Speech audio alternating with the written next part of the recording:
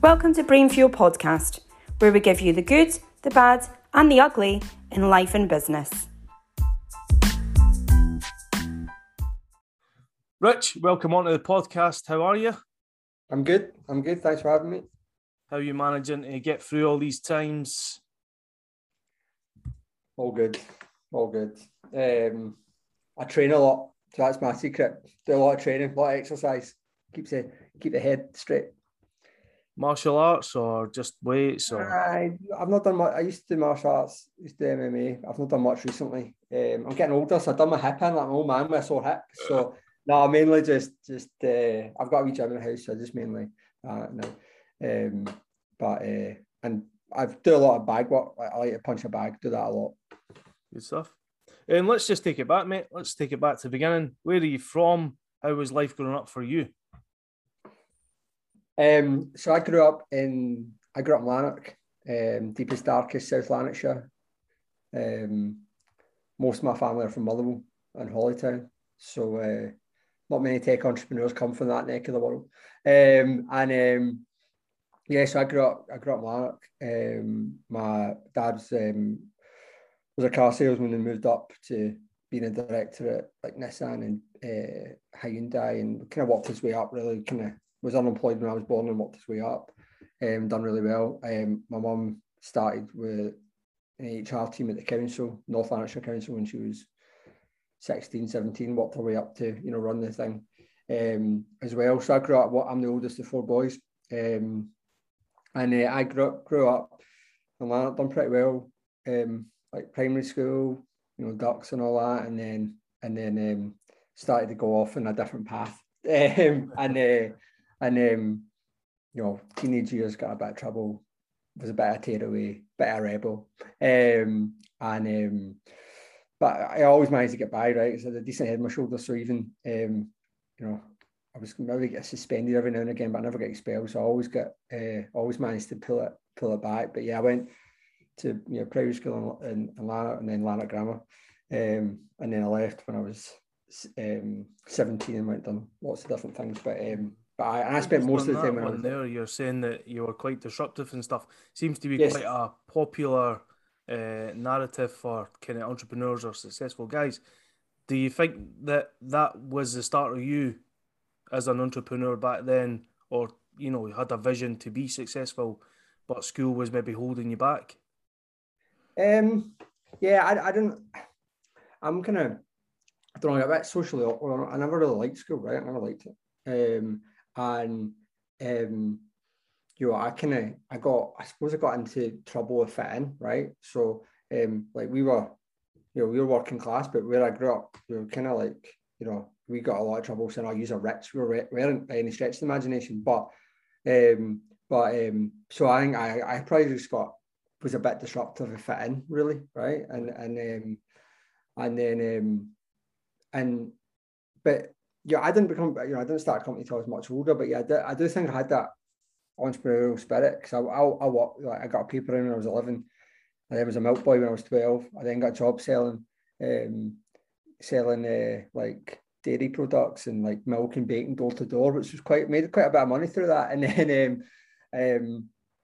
then doing like delivering the phone books, done that. And so everyone, and I worked in my mum's favourite job was, I got a job in Summerfield doing a night shift, so I get paid £17 an hour when I was like 15, just to work through the night and stack of shelves. But she got 20% discount, so she loved that. Was the favourite job she's ever had. That was the only time she's been really proud of my job, was 20% off at Summerfield. But I always worked, right? Always. That was the one thing I think I had going for me, was work ethic, right? But yeah, the whole education thing, I rebelled. I wrote an essay in my higher, I can't remember if it was English or classical studies or something, but I wrote an essay about how the education system is broken, right? I obviously never passed it, failed. But I was the kind of rebel I was, right? I just was, I went into one exam and I literally sat there for an hour and just stared out the invigilator and never wrote anything in the page. Again, for no good reason, right? When I look back, I was saying that to my mum and dad the other day. They must have patience as a saint. Yeah. But I don't know. I always envisaged, I don't know. I always thought I'd kind of landed my feet, but my initial plan was I was in a band and I was going to be a rock star. That was how I was going to make my millions at first. Okay. I don't know, but as I said, I always had that work ethic, right? I always had, we always had something to go and make money. We're always doing something, right? Strike me as that kind of guy. If this all failed, you could just turn your hand to anything to make money. Does that come from your mum and dad both being hardworking, car salesmen and stuff? Is that where you get the drive? I don't know. I think the drive's changed over the years, but I think, I grew up in the motor trade, so I grew up traveling around with my dad. As I said, I wasn't at school that often, right? So when I was, my dad would take me. He was traveling all around car dealerships visiting them, so I would always be out. For him, so I would be, you'd hear all the calls, and I kind of pick everything up, right? You'd kind of pick up, business and everything else. My mum always had a strong work ethic. She got really, she managed to progress really well. Built a huge team. Was pushing diversity and gender bias and all that kind of flexible working way before it was a thing, right? So, I think I picked up the work ethic definitely from my parents. But I don't know. I just thought it was this thing I wanted to be successful. I suppose that changed, but but I just always had that kind of like. I always got bored. I was never one to sit and play computer, all day, or just always like what. And again, that was always the good stuff, but always just up to something, right? Always just, always at something. And then, the kind of older I got, and the more that I started to realize that, being a rebel and a lot of the stuff wasn't actually going to have a good outcome. So like I had a few, I was dragged out a class once by, he recently died, but a guy called Dr. Kerr, and an amazing guy. And I remember once pinned me to you wouldn't get away with this now, but pinned me to the outside and was like, look, the last chance, saloon, right? Yeah. And I remember my mum going to me, I said this a number of times, but you fly with the crows, you get shot with the crows, right? And I got told that a lot. And that kind of that became quite formative in terms of where I went from, from school and then onwards. But, a big part for me was just getting out of that environment, getting out of a lot of the people that I had, that I thought were my friends, or thought, and once I got out of that environment, and I realized that, a lot of the things that I probably had more talent and more confidence than I thought. And then I was able to apply it to different things. But and what age it was definitely a bumpy road. What age were you then when that kind of mindset switched? So it was probably, there was probably a few, so it probably switched about 17, 18. Right.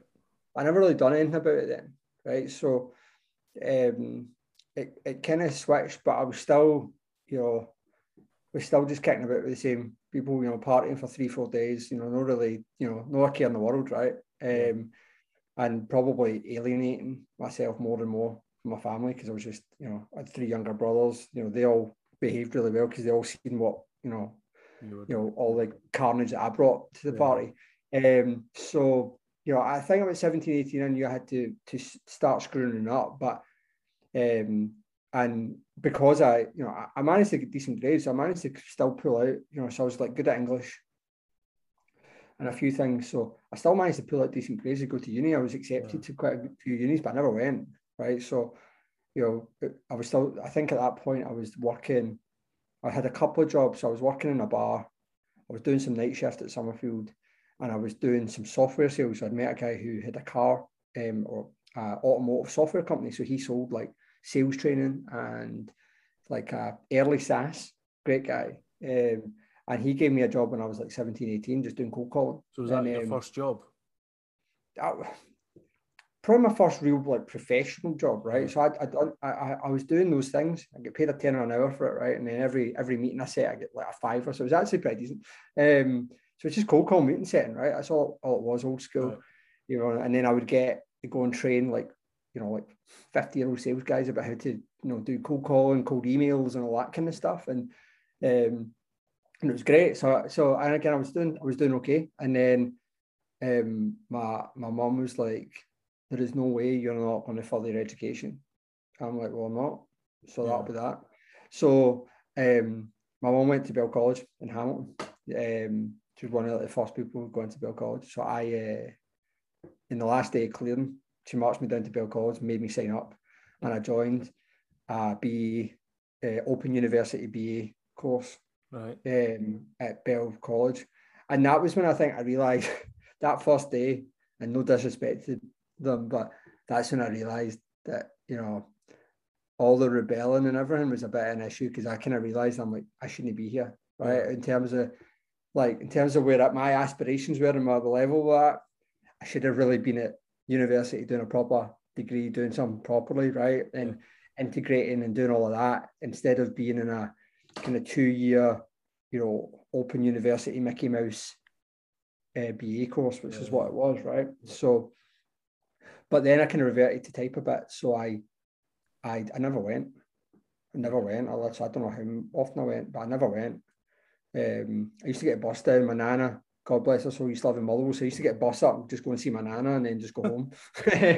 And then and the Colcon company was in Motherwell, so I'd kind of go around and, you know, do that.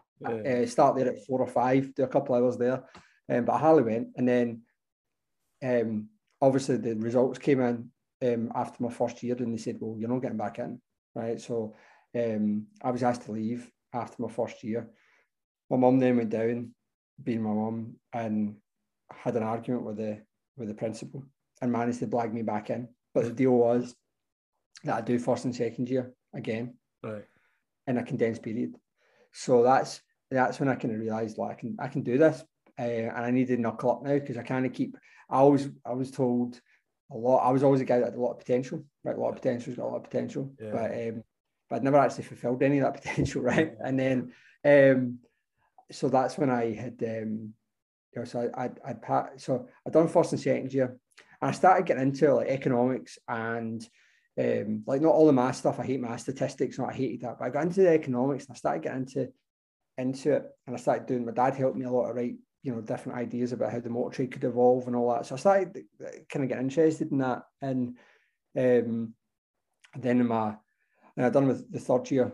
So at this point, I think I'm 20, and I had and I ended up graduating with a degree of distinction, top of the class, right? So I got 98% of it. Again, it was still an Open University, but it's probably a bit better now, but then it was a bit ropey, right? It was sponsored by Strathclyde Uni, but it wasn't. So, but I had that, but when I was close to graduating, I was like, well, what am I going to do? And I remember it really well. It was a Saturday. My mum will like this. My mum comes up a lot here. It was a Saturday, and there was an advert in the back. My mum and dad read the Glasgow Herald every day, still do. So the back of the Glasgow Herald, there was an advert in the business section. Right, okay. I'd always read the business section, and it said international sales, no experience needed. I was like, my mum was like, you're applying for that. So I applied for it.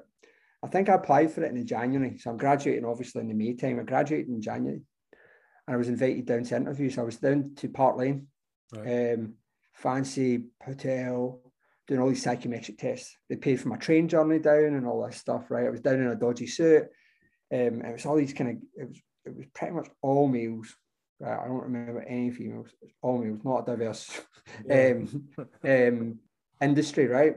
And doing all these interviews and psychometric testing and like scripted role plays and all this stuff. So anyway, I get trained back, and they said, you passed, you came like you're top of the class. We want you to come to the next stage. Right. So the next stage was at my Easter holidays, and it was, so I was like, right.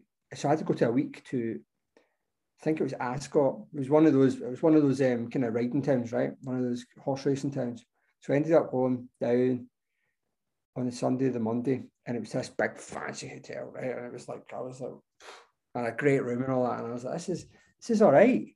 And then, but first night, I ended up meeting a Northern Irish guy, and then we ended up getting smashed, right? So really, really hungover, right? So I ended up till 3 or 4 in the morning.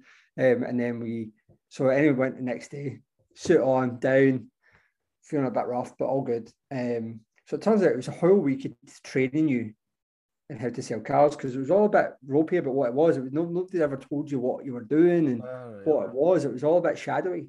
Right. So really what it was a sales competition, right? So it's pretty much all the current sales guys in the business, as well as the ones that were thinking about hiring. And you've done a sales competition. It's all about, it was this selling called Lead the Boys, which is very like benefit to you. It's really crap sales, right? Really old school American sales. So anyway, we were doing it all. End of the Friday came, I won it, right? So about 500 sales guys, right? I won it. They were like, right, where do you want to go? They're like, we're going to give you a job. Now, there's a lot of things they didn't tell you, right? So there was no salary, right? So it's commission only. Right. Okay. And you were selling American cars to the American military on American air bases at a discount cost, right? But again, that was all about. So they said, look, where do you want to go? You won, you can go wherever you want. And I was like,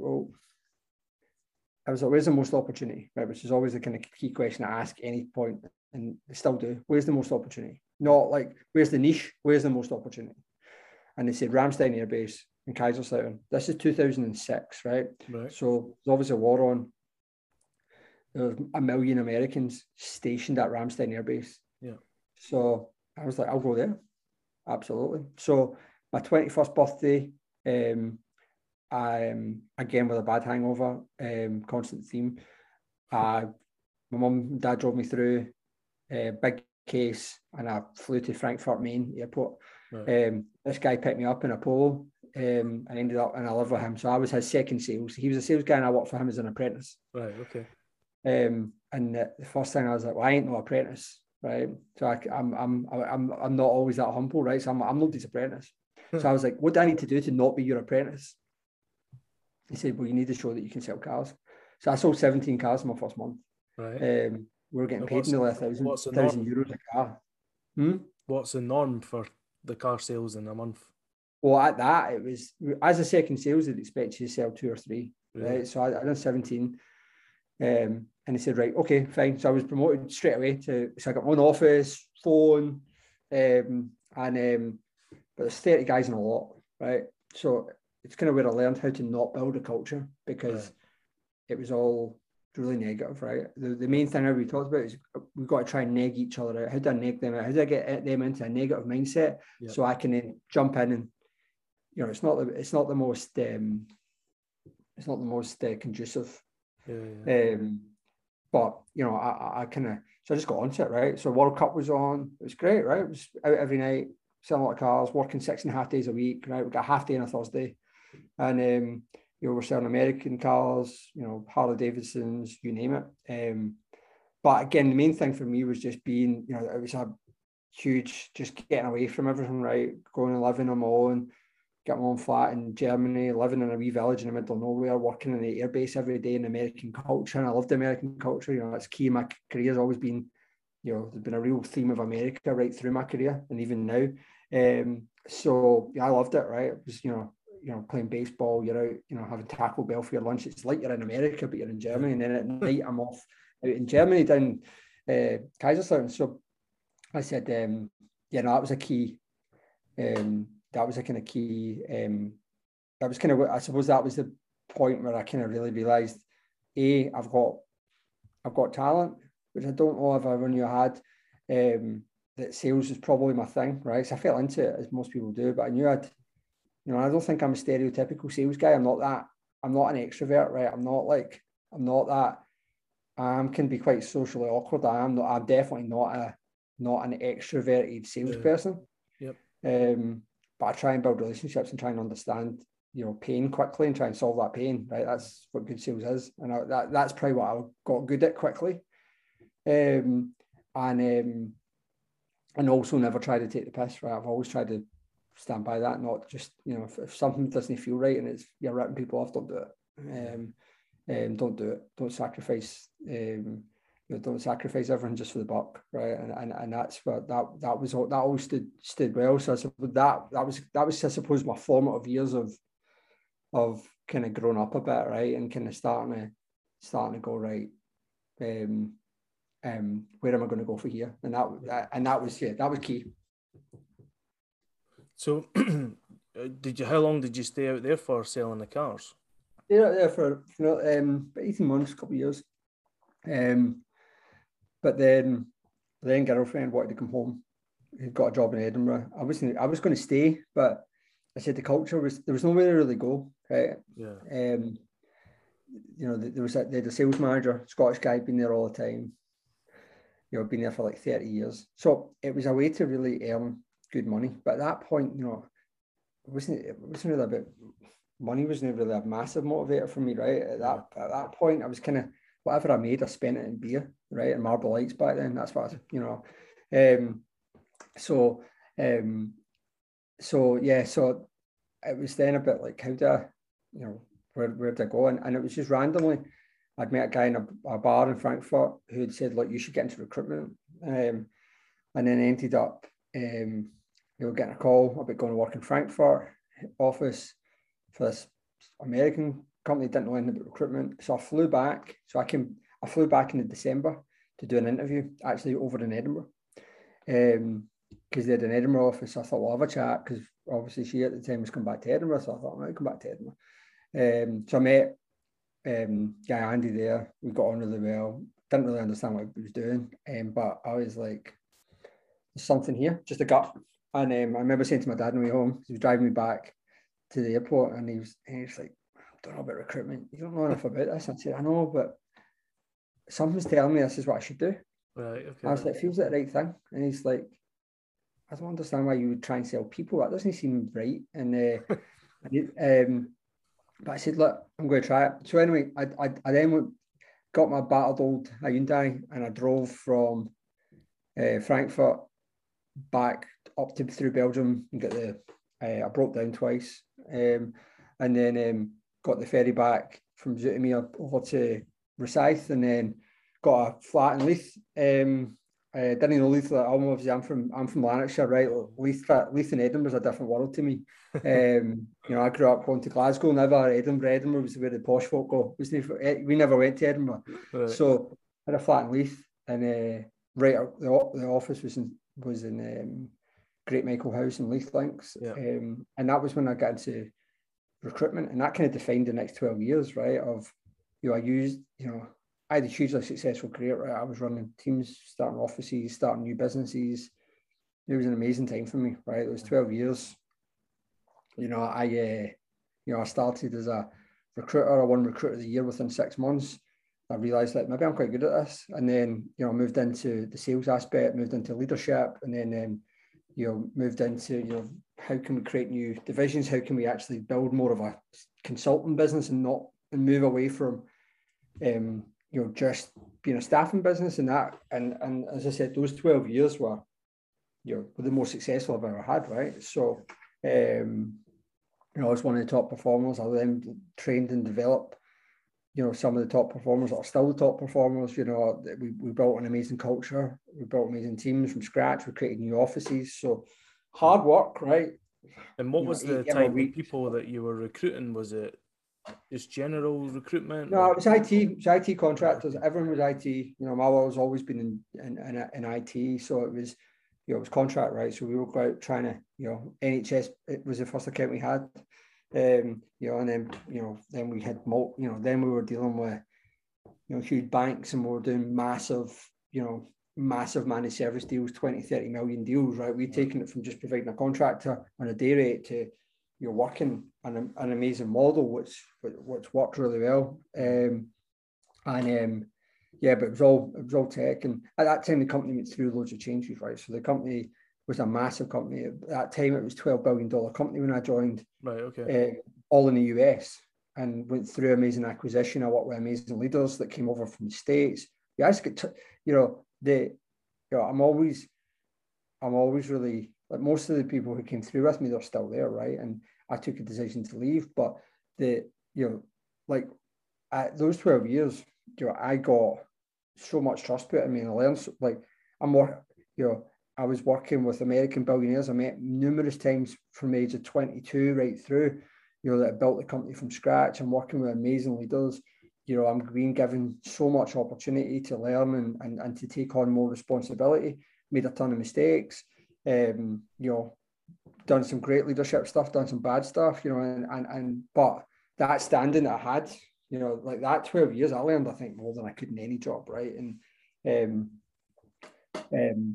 all good things need to come to an end. But yeah, those 12 years, right? Again, I wouldn't be where I was today without everything I learned then. You know, and recruitment was still a bit of a dirty word. You never tell people you're in recruitment. I never tell people I was in recruitment. I just say I was an IT consultant. Right. You know, I would never tell people it was a bit of a dirty word. I think it's maybe less so now, but there's just it was like, you know, it's like being a car salesman. It's just got a bad connotation to it, right? You know, and but then when I look back on it, it's kind of stupid because you add a lot of value, right, to projects, to people's lives. There's a lot of value that comes from it, and it's not easy. You know, people think it's easy and everybody's driving around in Ferraris. Yeah. That's not the case, right? Most of the people who come, they're scrambling around in 20 grand a year, just trying to work it out and learn and develop. It's not, you know, it's not all, it's not what the outside, you know, there's some that obviously make, you know, do amazing things, but that's very much not the norm. So yeah, that was really the kind of key formative years of my career. So did you just go straight from that recruitment job into self-employed, or did you do something in between starting up? No. So at that point, I'm kind of early 30s, and the reason I left, I'd burnt out, right? So I you know, I'd worked, like I said at the start, my work ethic and drive and determination was always my big strength, my urgency. But, you know, I probably over-relied on those things, right? So that was always my strengths. But that does put you under a lot of stress. And, you know, you're kind of mid-20s and that, you're invincible, you know. But by early 30s, I started feeling the signs, right? So like insomnia, body pain, lost a lot of muscle. I started getting I was always ill. Just all these health issues, ulcers in my stomach, everything, right? And what I realised was that I was diagnosed with it, but I had chronic stress, and I had been used to, you know, I'll never forget, a specialist sat me down at Ross Hall Hospital, Glasgow, and said, if you continue to work this way, you know, because my daughter had just been born at that point, is that you'll not be here to see your daughter, is that you're going into a full-on mental breakdown. You are not where you should, you know, this is not long, and you need to make some changes. And I didn't make any changes. For about 6 months, and that had an impact to my team as a leader, my leadership. You know, I went from building and running businesses that were growing, and to just, you know, my team were starting to kind of fall away. We were losing people. And when I look back, that was all me, right? Yeah. I wasn't taking care of myself. I wasn't being a good role model. I was struggling, and I wasn't talking about it, and I was under so much pressure, and I was putting it all on me, and I was trying to dig us out of difficult situations without really sharing it with anybody. Yeah. And, you know, and that's when I decided that, you know, it's just time to go. Yeah. And it's the old analogy. It's a hard decision. You're knocking yourself ill to make someone else rich. Yeah, but I never even thought that way though, right? It was just about, that's the way I always worked, right? Yeah. So, you know, if I'm going to do something, I'm going to do it. But then, it got to the point where I just had the hardest thing I ever had to do. But I'm like, I'm just going to go, right? And, you know, and it was kind of, you know, I look back, there's a good legacy there, but, you know, probably, you know, I you know, just leaving like that just didn't feel quite right? It was just, but I had to go. So, so I just took some time initially, right? I was lucky in a way that, you know, yes, I was in serious burnout. I was in chronic stress. I was in a bad place physically and mentally. Yep. But I was lucky at being successful. So I could take, you know, I was lucky enough in the place that I could take a bit of time and start to make some decisions, right? And so I decided just to get myself better, right? So, you know, I you know, meditated with Buddhist monks. You know, I went and done ice baths. You know, alternative therapists. You know, I started doing MMA, which is the best thing I've ever done. Drive my daughter to nursery, start building a relationship with her. First 3 years of her life, I was never here. Yeah. Right. And just started doing that, and just and my confidence. I'm a confidence guy, right? So my confidence was shot. I was honestly, I couldn't make a decision. If you came to me and asked me, do you want a sandwich for lunch or do you want to go out? I couldn't have told you, right? I could not make a decision. Right? I was a shell of myself. I just couldn't, all my confidence, all my drive was just gone. And I'd honestly thought I was in the career scrap heap. A few people had said that, made that comment. And I honestly thought, I'm 32 and that's it for me, right? Or 33. I'm out. That's it for me. I'm just going to need to take some job and just kind of go and do it. But I always had the plan of going to start my own company. Always. By the two, the non-compete. Also, I wasn't mentally in the stage where I wanted to go and do that, right? So I didn't want to go and do anything. So I just got some that mental side. Did anybody tell you, to go and get help, or did them to try and give you help, or were you just just the ones that point? I think I'm a very hard person to help, right? So I always take the, at the end of the day, the buck stops with me. So I'm a very hard person to help. But I was given time off, right? I was given like 3 weeks off ago and kind of, but yeah, I needed more than that, right? And but like that was 3-4 years ago. Mental health was in a very different stage than it is now. Yeah. One of the things I've tried to do in GIGD is make sure we have mental health and diversity built into the core of the company from day one and not as an afterthought. But it was.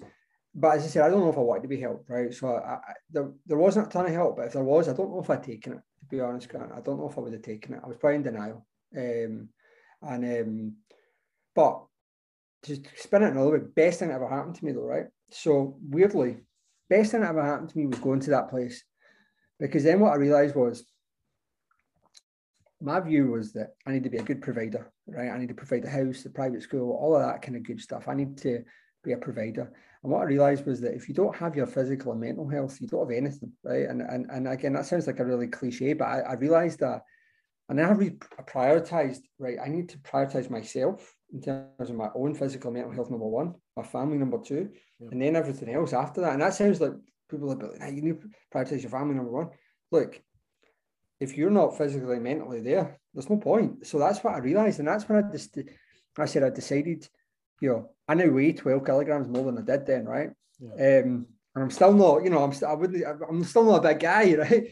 I sleep every night. I sleep for 8 hours every night, right? I'm under way much more stress now than I probably ever was, but I can deal with it better because I've learned the meditation. I've learned the training, right? Training is a big outlet for me. Just getting out in the fresh air, spending time with Isabel and Sarah Jane, just all that kind of stuff. Yeah. I realized, and if I hadn't realized all of that stuff, I would have probably already burnt out. Because as you know, building a company from scratch, getting rejected every day, trying to fund it's nobody in their right mind would do it, right? Yeah. Because it puts a ton of pressure on you mentally.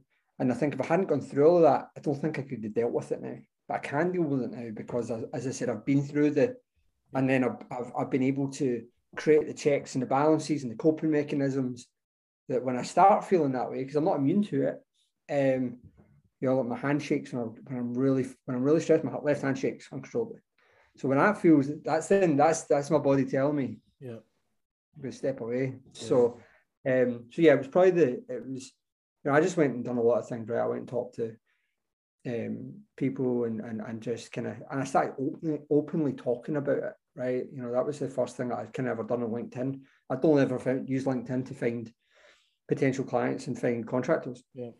And I kind of shared a bit, some of my journey and what I'd learned about burnout, and and then I was asked to join This Is Me Scotland, which is a mental health initiative. I then got offered to join the Data Lab as a board, to help bring data and AI jobs to Scotland, and then I was offered a job at Gartner, and those three things were transformative for me because they made me realize that I'd learned a lot in those 12 years. I already said I learned a lot, but I hadn't realized that, right? I honestly had, in my head, I was kind of worthless, right? In my head, I was kind of like, I'm done. I quit. I grew an amazing business, and then it kind of started turning because of me, and I kind of took in that, right? I'd kind of felt like a failure. Now you look at all the numbers and everything, it wasn't a failure, but I felt like it, and then I think just those things built my confidence back. a guy, Greg Johnson at Gartner, gave me a job, and he was an amazing guy for me to work with at that time. He's just the right person at the right time. I met John Brody, who's my current chairman, through the data lab. You know, just, you know, when everyone kind of aligns, right? And everything just felt like it aligned. And my plan was I'll do a couple of years at Gartner, and then I'll learn new skills there, and then I'll go and do my own thing. And that's kind of what happened. It was 2.5 years at Gartner. Done 2 years with the This Is Me Scotland at the same time, and still on the data lab board at the time being. So it was kind of like those things were really me built, you know, physically getting, you know, I've done a couple of MMA fights to get my, you know, confidence in that. I'm not an MMA fighter by any stretch of the imagination, but I enjoy the training, right? And so that helped. And yeah, just that process, right? And then the process of, you know, then lockdown came, and I thought, well, if I'm going to do this, now's the time, right? I had a bit of money saved up. I'd kind of planned it, like, if I'm going to do this, I'm going to give it 2 years, and I'm going to have enough money saved up that I don't need to work for 2 years if everything goes wrong. Yep. So, you know, that was my plan. And then, yeah, we started building. You know, me and my co-founder met, John got involved, and we built something. I don't know if we ever knew where it was going to go. I think it was mainly to keep us all sane through lockdown. Yeah. So just take me on the start of that journey then. So you've obviously started your own business. How did you think of coming up with this business that you've started? And, you know, did you already know your co-founder? Was that an experience that you had to then go out and find someone, or, you know, just run me through that process? So I'd had the idea ages ago, right? And it's not all a totally original idea, right?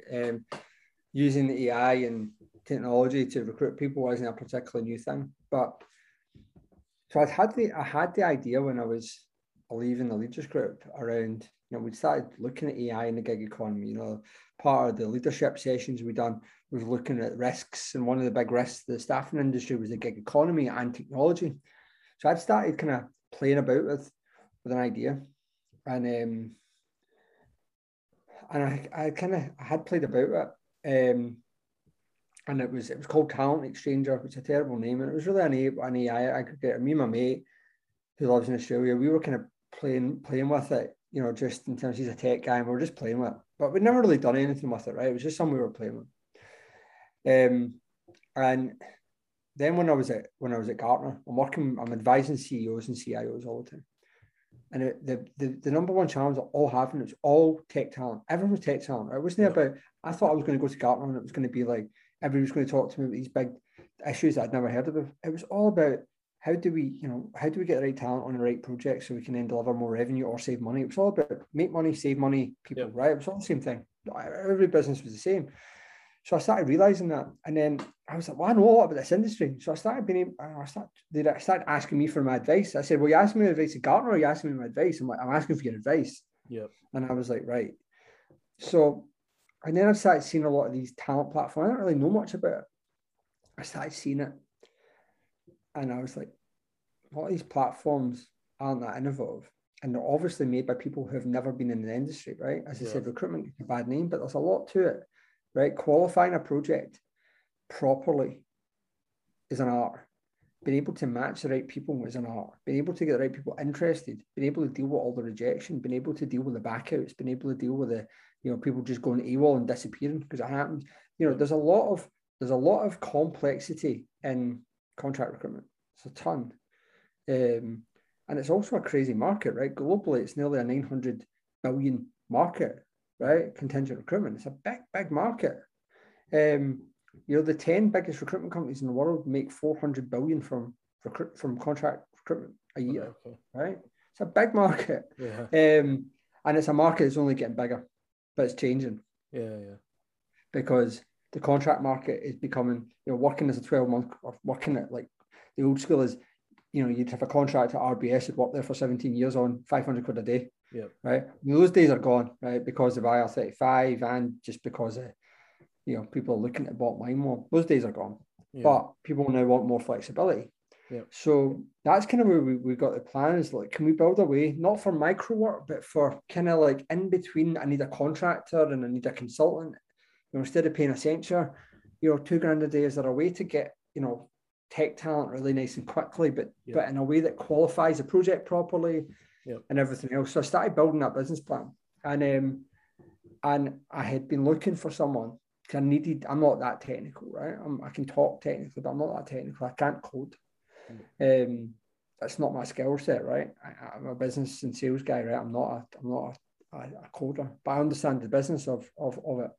So my brother had kept saying to me, weirdly, my brother also introduced me to my wife, my youngest brother, but he also introduced me to my co-founder because he said, so there's a guy we knew, friend of a friend, met him at weddings and stuff, Greg, and he said, you got to speak to Greg with us. Got to speak to Greg. He kept telling me, and then I eventually picked up the phone to Greg and had a chat with him about it.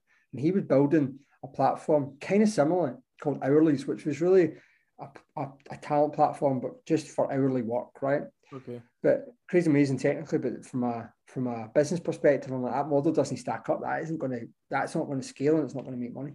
Yeah. So I said, let me show you my model. And I shared it, and he just went and built it. Right. Okay. So we were both full-time, and it was only a side project. As I said, I don't ever think we ever thought it was going to turn into what it has done, and hopefully where it's going to go. I don't know if we were thinking that big. Yeah. Like at the end of the day, we quit our jobs, we took the massive risk, and we went and done it. Yeah. But we focused on just building a product first. We just like, let's see if we can build something that works.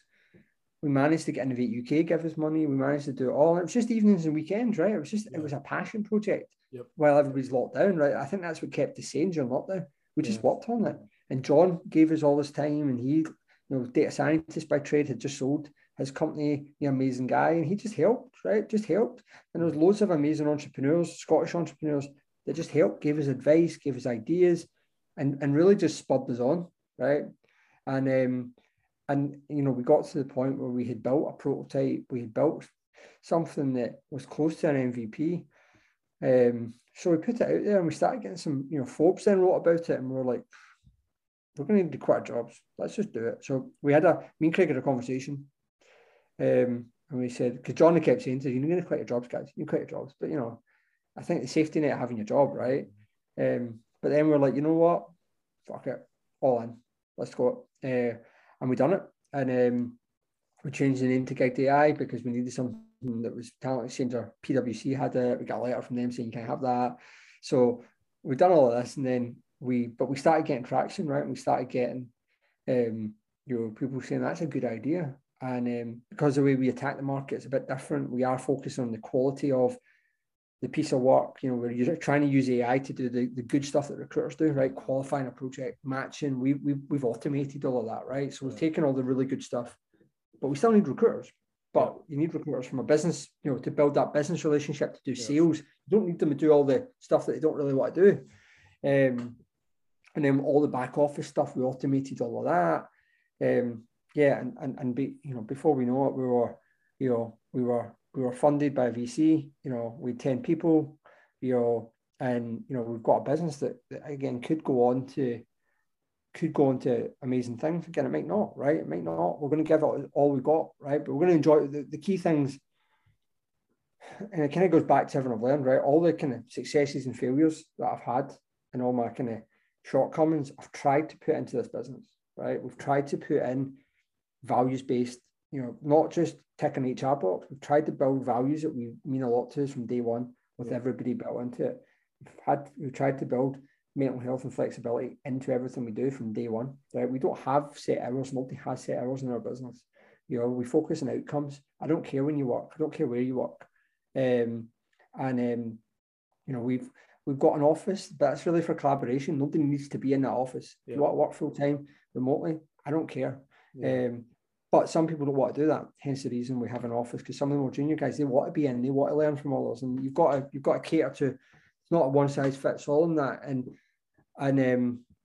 also from a sales perspective, we tried to build it all in. So I said, I don't know where it will go, but it's really just trying to build all of those, as I said, successes and failures, but mainly the failures into this. You know, I love it, right? I love it. It's, as I said, it might be a huge success, it might be a huge failure, but the process, I've learned to love the process, right? Love to learn. I've learned more in the last 2 years than I've learned in the last 10 years. Yeah.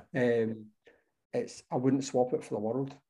As I said, it might not make it, right? But it might, right? And I said, but as long as we can enjoy the process and grow, everybody, I mean, all of us grow in the process, then we'll be all right. So in a nutshell, what is your strapline? What is it that Gig.ai does?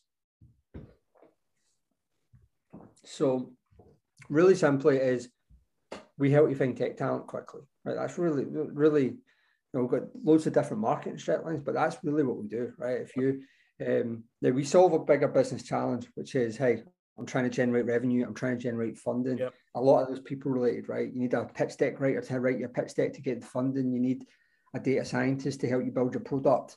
You know, we help, you know, find that talent, and you don't need to be a big company, right? You can be an early stage startup. We'll help you qualify the work. You don't need to be an expert in qualifying a project. Our platform will do it all, and you can have somebody started working on a project in an hour. So what's the difference between your company and, let's say, like a Fiverr? Yeah. Well, we're focusing on particular niches, right? So we're focusing purely on digital skills. But we're really focusing on the quality of the work. So our AI focuses on qualifying, and we vet the client, right? So, you know, we, instead of it just being tons and tons of work and getting 400 proposals or lots of proposals from unqualified, you know, we're qualifying both sides of the fence, right? So the client needs to go through the conversation with AI to create a properly defined piece of work. Okay. Which then a quality freelancer is going to want to work on a defined quality piece of work. If we vet that client to make sure they are who they say they are, make sure they can pay their bills, it's all quick and easy. But you know, you're as a freelancer, you're always going to take risk, and you've got to minimize that risk.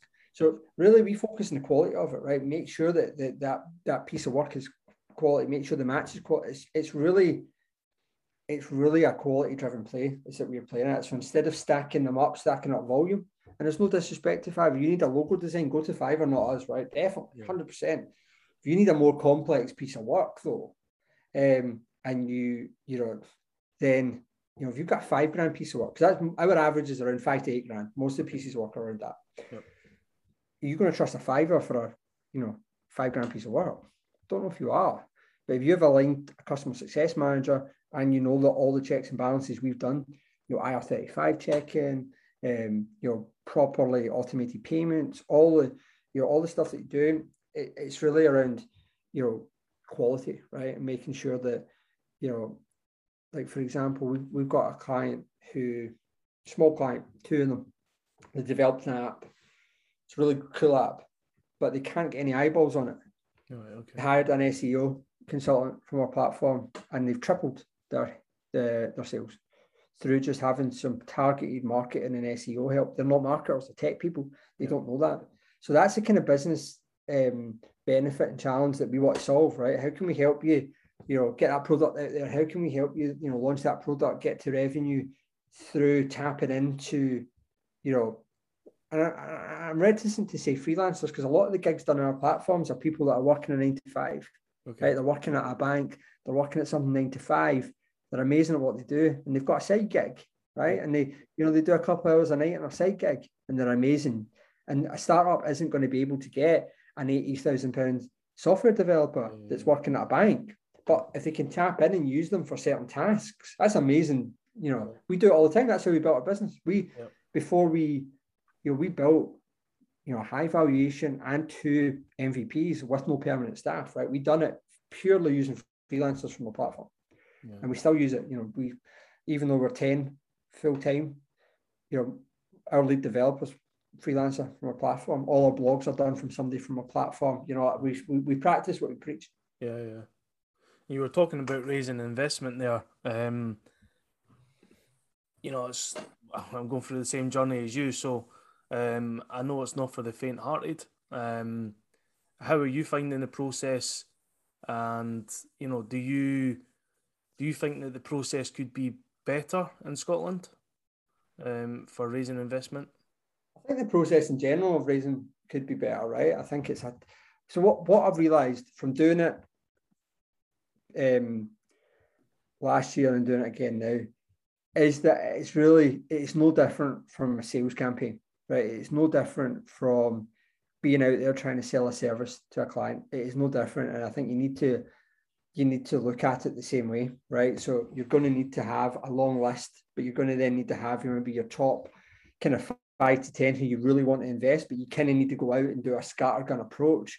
Yep. And you need to talk to a lot of people. You've got to have a lot of initial conversations before you're pitching.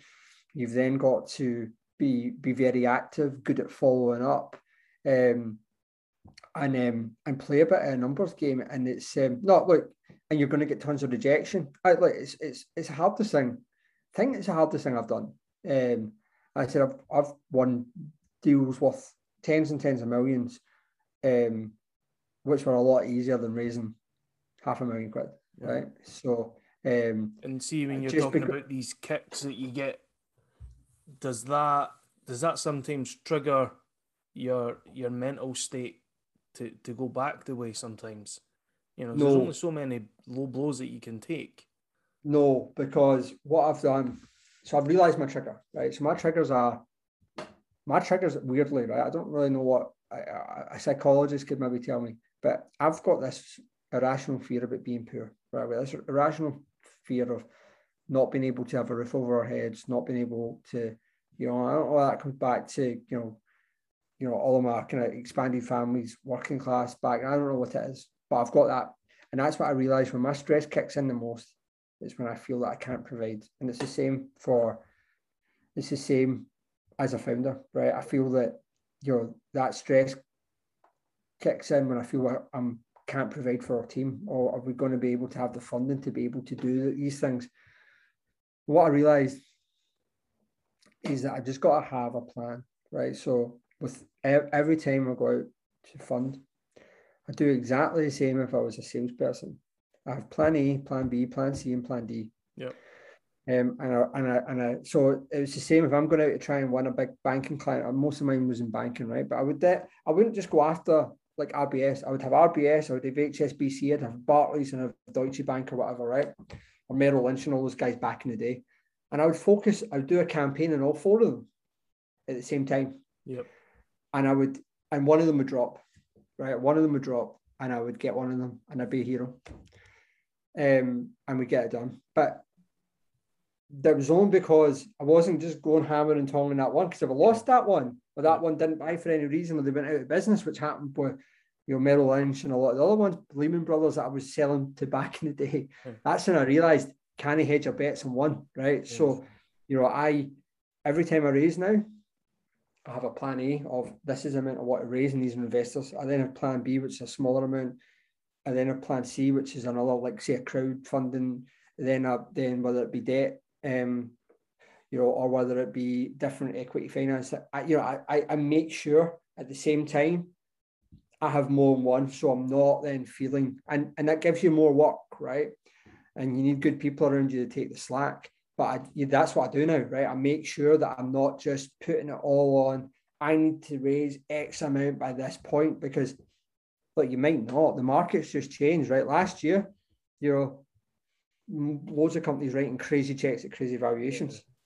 Things are changing now, right? Unfortunately, more unfortunately for the people that are dealing with everything in Ukraine, but that is having a knock-on effect in the market, right? It always does. Any big geopolitical change makes an impact to how people invest money. Yeah, exactly the same. So we're going to have a different time. So I need to have more options. So yeah, that's how I do it now, right? I make sure I plan in a way that doesn't just put all my eggs in one basket, because I know if I did and that things start going wrong, that's going to then trigger all those stress, all of that, and that's all going to come back, and then I'm going to be back to where I was. And that was, I suppose that's the key thing for me, right? It's just making sure that there's always an option. If I think to be a good founder, a good CEO, you've just got to always be ready for, what about if everything goes wrong, right? And what's my backup to make sure that we live it? John, my chairman, always says, your main objective when you get out of bed in the morning is to stay in business. Stay in business is your number one objective. Everything else is just a nice to have, right? Yeah. Focus on the business of business. Stay in business. Fight another day, and that's what I try and focus on. Yeah. And where are you on the journey of Gigged, and where do you see it going in the future? So we're ahead of where I thought I'd be, right? Okay. So where we thought we'd be as a business, we are ahead. You know, in terms of the user base, the clients we have, the products we have out there, right? We've got 3 out of the 4 products live. So, you know, in terms of where we're at, I'm really proud of where we got to as a team relatively quickly, right? We only launched a quick Gartner at the end of June. We launched in July. From July to now, you know, I'm really proud of where we are. Yeah. But yeah, no, moving forward, look, we need to really scale our sales and marketing function to really, you know, to really make sure that more people, you know who we are and what we do and get the benefit from our platform, and launch into the biggest talent platform market, which is the US, and we plan to launch into the US in July. You know, and ultimately our goal is to build a company that we're really proud of, right? And to grow and develop and I mean everybody in, you know, because we've made sure that everybody's got a cut of the business through EMI share options, and we want to make sure that everybody has career development, right? They develop personally and professionally as we grow. Yep. But then, look, we don't hide from it. Our plan is to then exit, right? We want to be a Scottish success story. We want to show that there are, you know, like yourselves, there's ambitious companies out there that are trying to not just settle for okay. Let's go and try and take on the big bad world out there. Let's try and take on the big markets. Let's try and take on these big Silicon Valley backed companies, and let's try and win. We might not win, but let's try and win, right? Let's go and be audacious and try and, you know, a VC said that to me. I think you're way too audacious. I took that, they meant it as an insult, but I took it as a positive. Yeah. Because I think that's where we've got to be, right? Let's go and try and take it on. Let's not just be the dour Scots that are going to, well, it's too hard to be a Scottish company. You know, nobody takes you seriously. You know, the funding environment's not good enough. Look, all those things are true. Yeah. Right. And we can talk about all these ecosystems and all this crap all we want. But at the end of the day, founders have got to go out and do it. Right. So, you know, yeah, there isn't enough support for us. Yes, there isn't enough VCs that write checks in Scotland for us. You know, the whole support ecosystem is rubbish. Right. Let's just call a spade a spade. There's too much bureaucracy. There's not a lot of the right companies aren't being backed and helped the right way. You know, we've had to fight, much like I'm sure you have, is to get any support and any recognition. But look, that's our job though, right? That's our job. So that's my sermon. But yeah, no, do I think it's all broken? Yes. But do we need just more entrepreneurs that are just going, well, that's all fact. Yeah. But let's try and pave a way, right? Let's try and pave a way. Like Skyscanner done it. Yeah. Your Current Health Group's done it. Yeah. So, you know, those guys have done it. So why can't we have more of them? And I think that's what I'd love to be, one of those Scottish success stories. You know, and then I want to do other things, right? I said I'd like to exit. I'd like to be able to show that we can build a company and we can exit. But then I'd like to then work on my own mental health charity, right? I want to work on, you know, actually having a lot of issues in my family with mental health, and there's things that need to be fixed there. I'd love to do that. Yeah. I'd also love to create a Y Combinator style incubator in Scotland to help those Scottish companies with the support. Like me and you aren't kids, right? So we've, you know, but if I was 22 doing this, I would have failed, right? I don't know about you, but if I hadn't had some life experience and a bit of resilience behind me, I don't think I would have been able to get through it. Yeah. So I'd like to do all those things later, but it's interesting. Just on the Y Combinator thing, that's something that, you know, I would love to do as well. Let's do it. Something that I've kind of looked at and had quite openly chats recently, actually, because I'm like you know, I've not actually, I've bootstrapped. I've been in a bit of a fortunate position where I can bootstrap Lightning Cloud, but you know, we're raising, and actually the people that we need the money from is in Scotland. You know, we've had to go out the UK to get money. So, you know, I think, like you said, it is broken, you know, and I think something needs to be done about it to change. But how do you do it?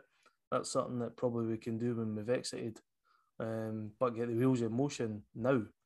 And I think investment is a hard one. I never thought it would be this hard, but it is hard because every day you get kicked, you get told basically, you're not ready. You need to do this. You change something. The next VC comes in and is like, oh, you need to change this. You're like, well, I've just changed it because so-and-so told me to change it. It's constant pushing and pulling. Where I think now on the journey, I'm like you, I'm just, that is it. If you don't like it, don't invest, Yeah, because exactly. if I keep changing everything, it knocks the company back the way. So, it's an interesting one for you. So, just wrapping it up, just in regards to, obviously that's where you want to be in exit. What's your plans in the next for this year? You're going to Silicon Valley, is that right? Yeah, we're going to the. Yeah, we want to pull. We want to raise a significant amount of money to really scale the team, right? So we want to scale our sales, marketing, and product team. We've just been given grant funding to really take our product to the next level from Scottish Enterprise, which has been great, right? And we appreciate that. That's our first grant from this kind of Scottish ecosystem. Yep. We also were through the AI incubator for the University of Edinburgh, which was great, right? So all these things we got in the second or third time asking, right? So I think that's a key message for Indy.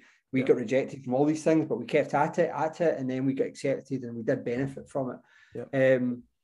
It's about scaling out the team and scaling out our client base now, right? We've built an amazing group of freelancers. We've built amazing technology. It's all about scaling, acquiring new customers, acquiring more customers in the US, and then really growing our, we've built a product that we're really proud of, which is our internal talent marketplace, which allows companies, big companies, universities, public sector organizations to be able to look internally before they hire externally. That can be built and rolled out in 48 hours. It's quicker than anybody globally. You can white label all our algorithms and all our marketplace and use it internally. Edinburgh Uni just done a pilot, which was awesome, and it worked really well. And so we want to scale that. So for us, it's all about client growth. It's all about how can we grow, and then keep hiring great people and keeping our culture. We're really proud of our culture, but we're conscious we're 10 people. When we go to 30, 40, 50 people, we've got to keep that. All about scale. Yeah, and are you planning on staying in Scotland? Me personally, yes. I like traveling. I like America. We will open an office in America. I think Houston. Right, okay. We're looking to open an office in Houston. Okay. We want NASA have an open talent innovation team. We'd love to be able to be part of that. We obviously can't until we have an operation in the US. Our plan is to open a Houston office. We've got that kind of pretty much sorted. They've just, that's an ecosystem, that's a startup ecosystem, and they've just really welcomed us and offered to help us, which is awesome. That's the plans. Get into the US. As I said, there's still travel. I don't plan on moving full time, but I'll be out there a lot this year, right? I'm looking forward to it. I'm out to Silicon Valley in April, then New York a bit as we finalize this raise, and then out to Houston a few times to try and build. Most of our tech team will keep here, but we need a big sales function in the US. So we'll hire over there and see where we go. But that's a big market. The future of work market over there is it's unbelievable. So that's where we need to be there if we're going to grow meaningfully. The UK market isn't there yet in terms of really that platform sourcing mindset of it's not really there, right? So we're continuing trying to change behavior, which is fine. It'll come round because the more supply and demand issues there is with tech people, that will increase. But at the moment, it's all about how do we scale it. Yeah, mate, thanks very much for coming on. It's been a pleasure. It's a good story. No problem. To therapy, it's good. I've not talked about any of that stuff for a while, if ever. And all the best for the future. And I'm sure you'll do well, and I'm sure you'll go on to have that exit. Because I've spoke to you on a couple of occasions, and I know you've got that mindset and you've got that determination to just take the bull by the horns and go for it. And all the best in the future, mate. And